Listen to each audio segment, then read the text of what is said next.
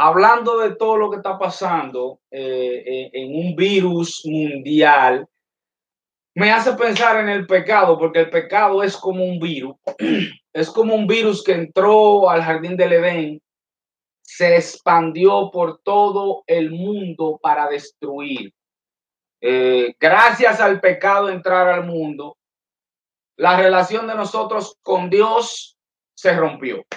¿Cómo se rompió? Ustedes buscan en Génesis capítulo 3, en el versículo 8, versículo 22 al 24, donde habla de que Adán y Eva andaban en el jardín del Edén, ellos controlaban todo, todo era perfecto como lo hizo Dios. Pero luego que ellos pecaron, dice la palabra que ellos se escondieron de Dios. Es decir, que la relación con Dios inmediatamente por el pecado se rompió. Otra relación que se rompió entre nosotros por el pecado fue la relación con nosotros mismos. Ustedes ven que cuando Dios confronta a Adán, dice: Adán, yo te dije que no comiera de ese árbol. ¿Qué hace Adán? La mujer que tú me diste fue la que me hizo comer. Es decir, que la relación de nosotros, ahí comienza la culpabilidad, culpando a los otros por los problemas de nosotros mismos.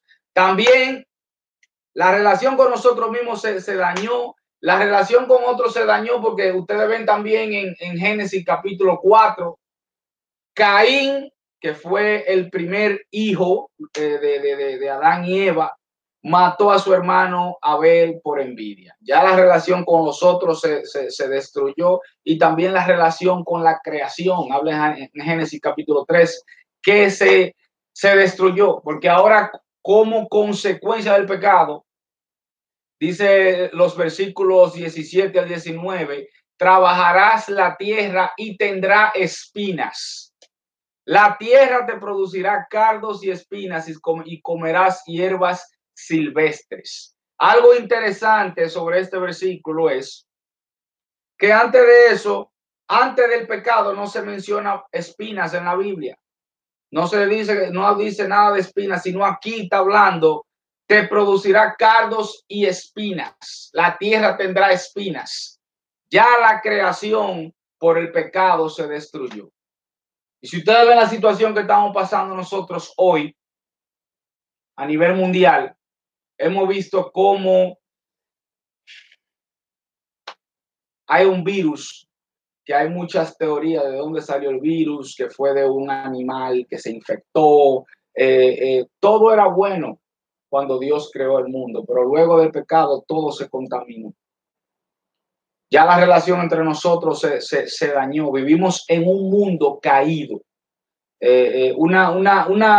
Un ejemplo fácil de eso, que vivimos en un mundo caído. Yo estaba comiendo, venía de Estados Unidos unas cuantas semanas atrás, hace menos de un mes, justamente cuando esto comenzó a explotar a nivel mundial. Y ustedes saben que el aeropuerto es uno de los lugares más peligrosos, porque hay personas que están viajando de todo el mundo. Yo recuerdo que yo estaba comiendo mi desayuno, y había un hombre que estaba detrás de mí tosiendo, ya ustedes saben, casi muriéndose. Y yo estoy escuchando y dije, bueno, tengo que con mi comida moverme allí. Lamentablemente, el mundo que Dios creó, las enfermedades no existían. Hoy existen gracias al pecado en el mundo.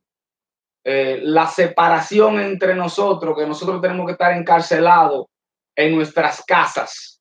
Ayer mi hijo me estaba diciendo que quería ir para donde su abuela.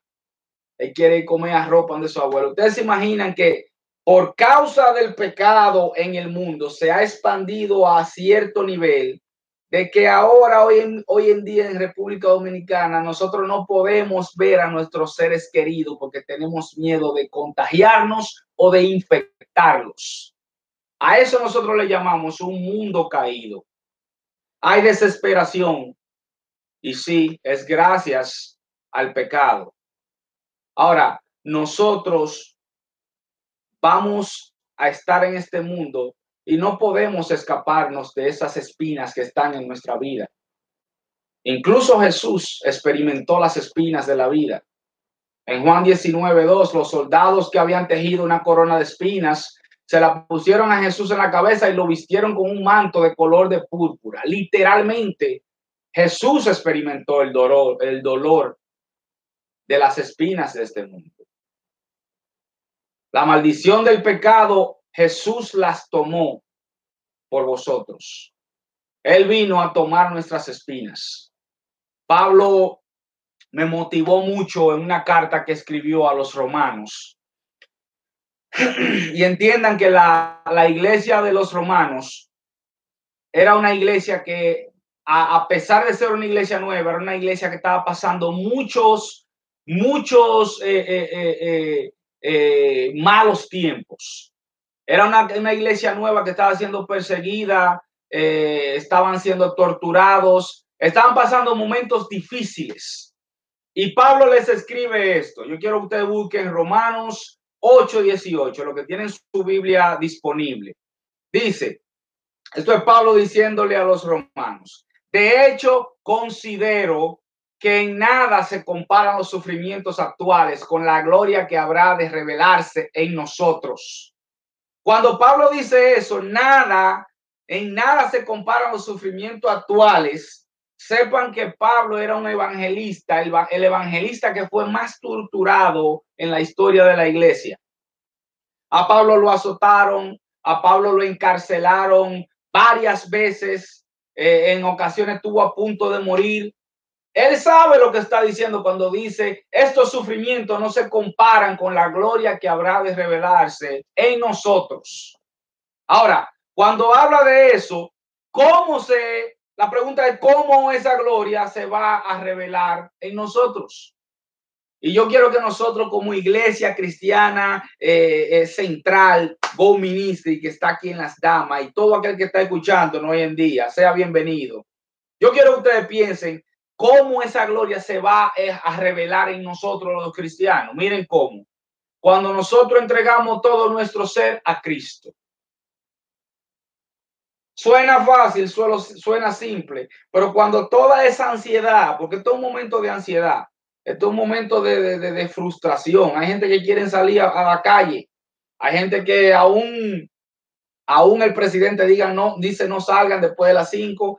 Hay gente que quieren desafiar esa autoridad porque se sienten ya encarcelados en su casa.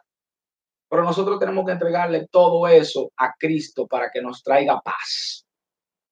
Un video muy bonito que yo vi en internet esta semana, fue una mujer que en su vecindario, la mujer vive como en un edificio, yo no sé si son 5 o 10 plantas, un edificio alto, y no sé en qué país fue, pero yo pude ver que la mujer salió al balcón y se veían todos los otros balcones del vecindario y nadie estaba en la calle, porque nadie puede estar afuera, y la mujer comenzó a cantar una canción.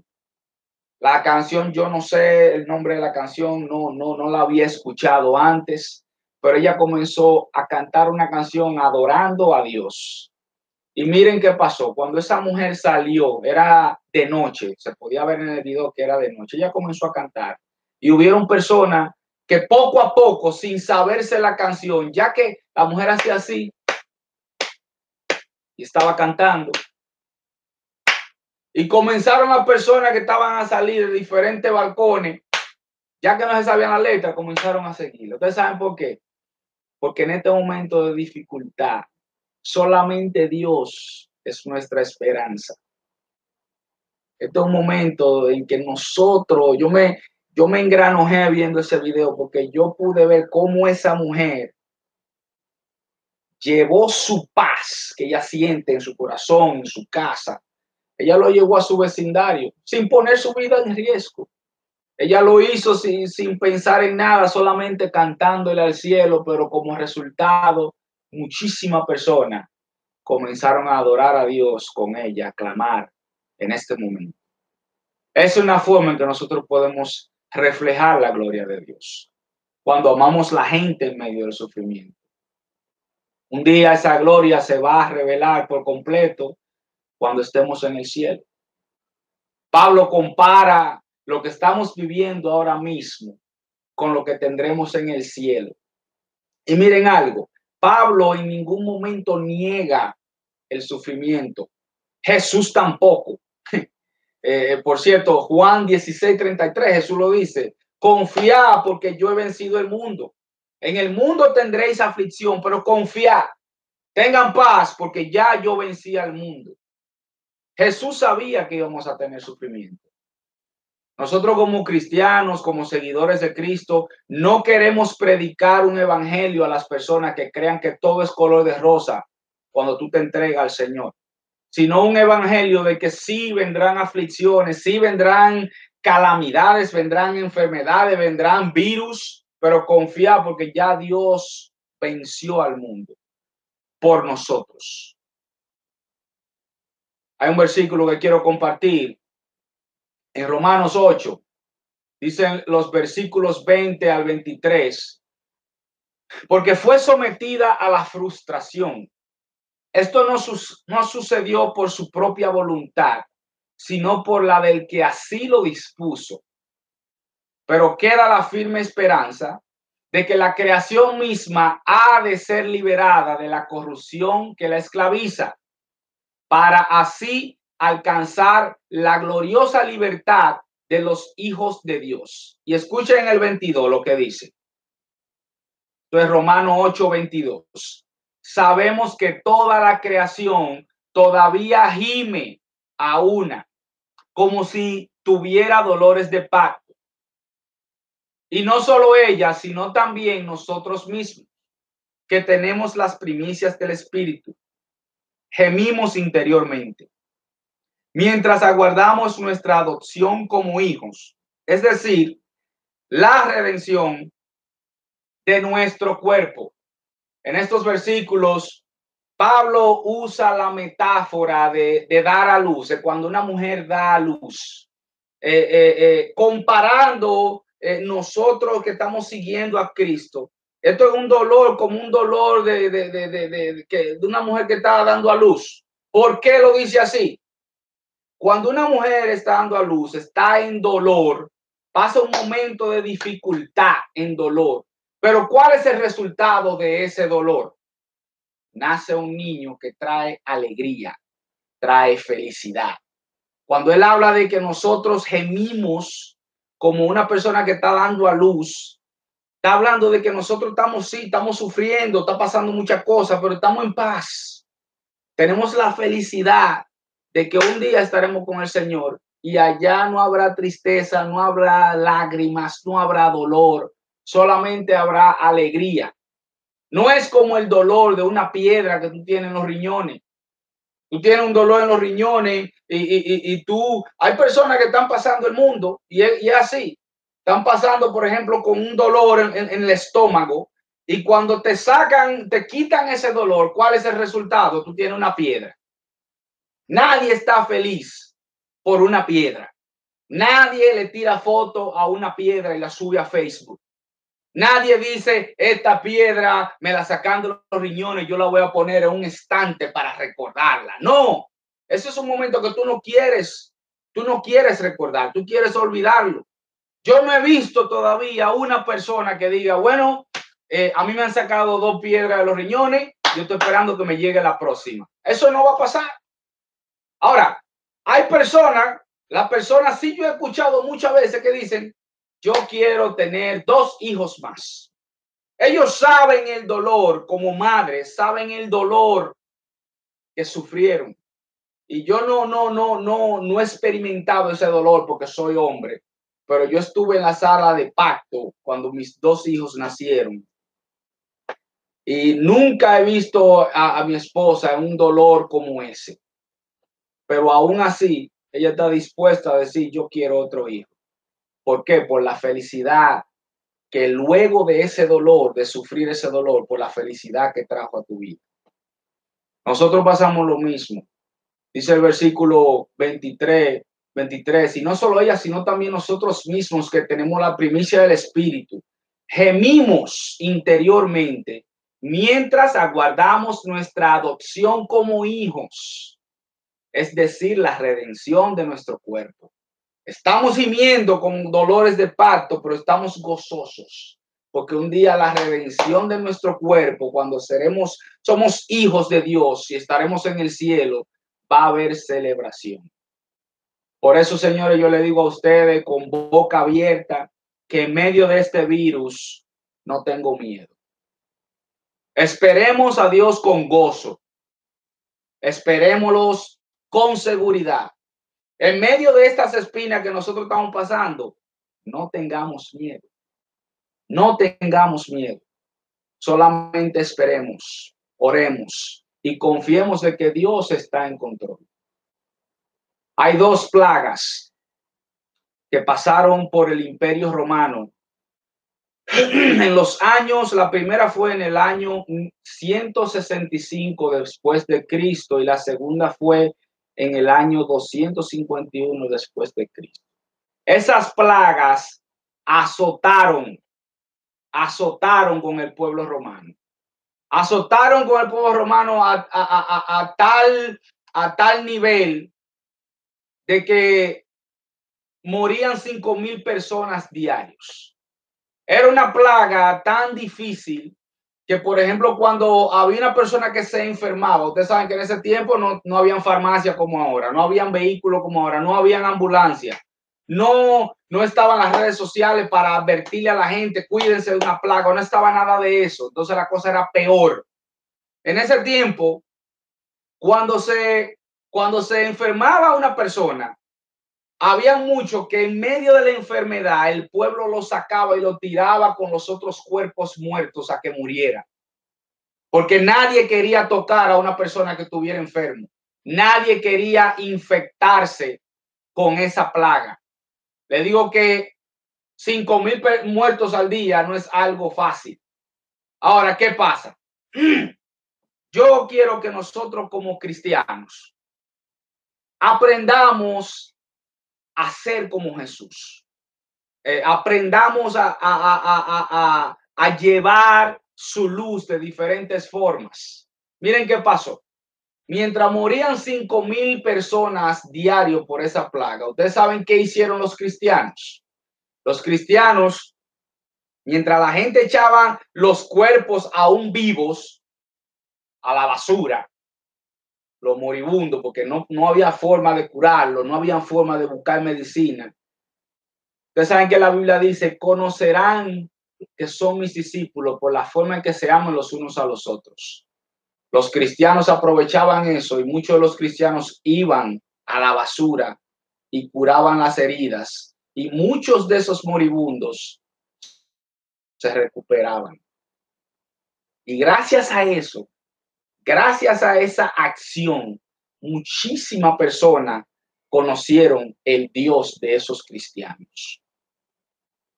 Pensemos en nosotros hoy en día. Tenemos que protegernos.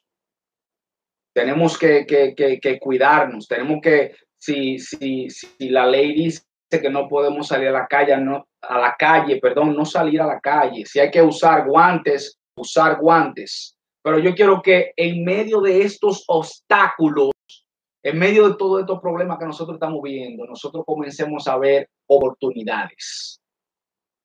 Voy a repetirle eso otra vez. Yo quiero que nosotros veamos oportunidades. ¿Oportunidades de qué? De ser como Jesús. De ser luz.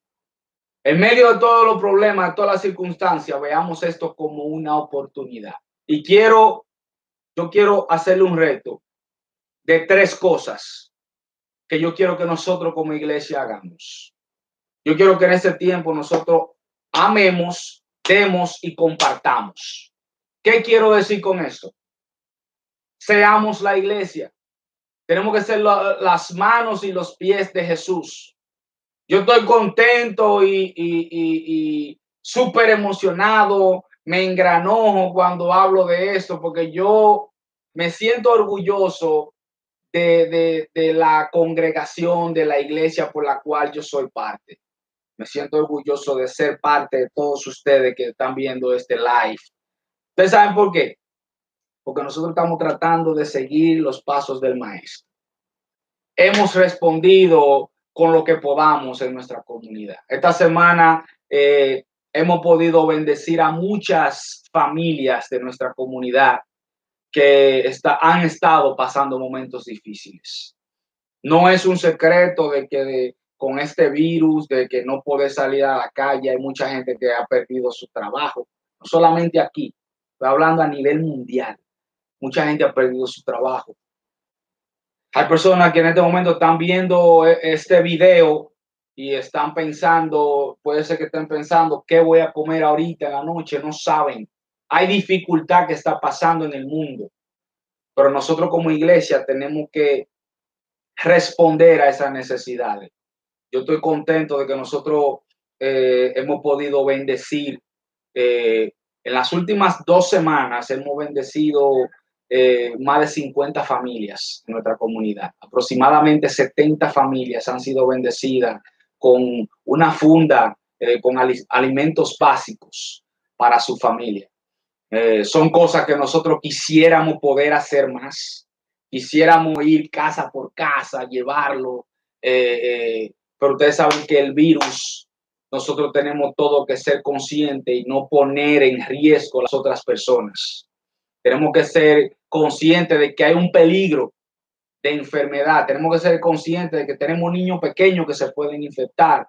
Tenemos que ser conscientes de que tenemos padres y abuelos adultos que se pueden infectar, pero no podemos permitir que esos obstáculos detengan lo que nosotros sí podemos hacer. Entonces yo estoy contentísimo de que nosotros en estas últimas 2 semanas hemos podido ser Jesús para muchas personas. Hay muchas personas que yo sé que van a ver la luz, están viendo la luz de Cristo brillar más que nunca en este momento de dificultad, porque han visto a muchos cristianos ser la iglesia, ser como Jesús. Algo que yo le estoy diciendo es que amemos, demos y compartamos. Cuando yo digo demos, ya hemos bendecido a muchas personas y no queremos pararnos ahí, queremos seguir viendo cómo buscamos otra forma de seguir bendiciendo personas que tengan necesidad. Amemos a las personas también. Hay personas que necesitan una palabra, señores. Compartan el evangelio. Hay diferentes formas de compartir lo que Dios ha hecho en ti. Una forma que yo utilicé hace ya 2 semanas fue, ustedes saben que Éxodo capítulo 12 habla de la Pascua, ¿sabe? Habla de cuando las plagas vinieron a Egipto y la plaga de la muerte mató a todos los primogénitos de los egipcios. Y algo que Moisés le comunicó al pueblo de Israel fue, el Señor quiere que nosotros matemos un cordero y la sangre de ese cordero nosotros la vamos a poner en los postes de nuestra casa, lo vamos a poner en la puerta de nuestra casa, y cuando el ángel venga de la muerte, el ángel va a ver esa sangre y va a decir, ahí hay un hijo mío, ahí hay un hijo de Dios que tiene mi protección, y el ángel seguirá. Es una historia que siempre me llena de emoción, porque esa sangre, ese color rojo simboliza la sangre de Cristo. Nosotros, yo sé que hemos tenido mucha dificultad en nuestro país. Este virus ha sido peor en muchos otros países, pero escuchen algo. Dios siempre ha tenido su mano protectora sobre República Dominicana. Este es el único país en el mundo que tiene un escudo, en el escudo de la bandera tiene la Biblia. Y los colores de la bandera simboliza, por ejemplo, ahí está el rojo, que simboliza la sangre de Cristo. Yo me alegro porque Cristo siempre tiene su mano de protección sobre nosotros. Entonces, yo estudiando esa historia de la Biblia en el capítulo 12, también pensé en otra historia de la Biblia similar, la historia de Rahab, en Josué capítulo 2, si ustedes pueden leerla, una historia muy bonita. Rahab era una prostituta, pero cuando Josué quería conquistar la tierra de Jericó, Josué mandó espías para que miraran la tierra. Y los espías fueron protegidos por Raab en su casa. Ella escondió los espías. Y miren qué pasó. Gracias a que Raab pudo esconder a los espías, el pueblo israelita pudo conquistar la tierra de Jericó. Entonces, algo que hicieron ellos, se lo estoy diciendo de una manera resumida, porque yo sé que el tiempo que tenemos es corto. Pero si ustedes quieren poder leerlo, es Josué capítulo 2, capítulo completo. Algo que sucedió fue que cuando ellos dijeron, mira, nosotros vamos a regresar. Y para que los soldados israelitas sepan que a ti no te va a pasar nada, yo quiero que en tu puerta tú pongas un lazo rojo, un cordón rojo. Y todo soldado israelita, cuando venga a destruir, a luchar en esta ciudad, cuando vean ese lazo rojo, tu casa y los tuyos y todo el que está en tu casa no será tocado. Entonces yo tomé un lacito rojo y lo amarré en la puerta de mi casa. En el mundo tendréis aflicción. Ese lazo, señores, no tiene poder. Ese lazo no tiene poder.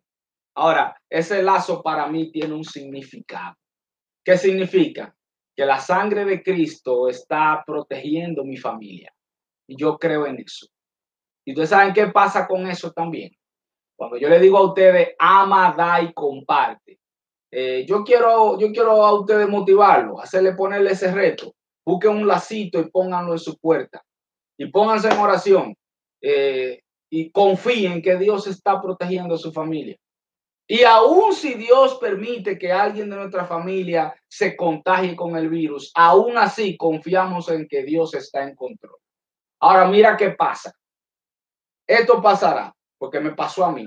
El día que tú decidas poner un lacito en la puerta de tu casa, representando de que tú eres un creyente, un hijo de Dios, y que tú sabes que Dios tiene su mano protectora sobre tu hogar. Lo que pasará es que tus vecinos verán ese lacito y te preguntarán, ¿qué significa eso? Y ustedes saben qué va a pasar.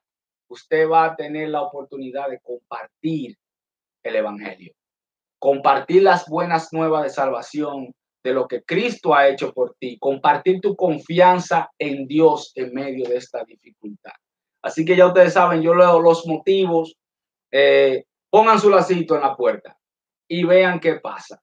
Y algo que yo hice fue que yo puse mi lacito en mi portón, en el frente, y yo lo publiqué en las redes sociales. Y mucha gente comenzó a comentar, mira, ¿qué significa el lacito? ¿Qué significa el lacito?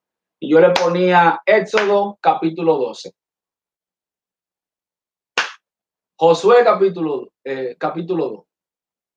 Pero si alguien me pregunta en vivo qué significa el lacito, eso me da a mí la oportunidad de compartir qué significa el color rojo para nosotros los cristianos. Y recuerden, este lazo es solo un lazo de Navidad que yo tomé prestado de mi esposa. Este lazo no tiene poder, pero la sangre de Cristo sí lo tiene.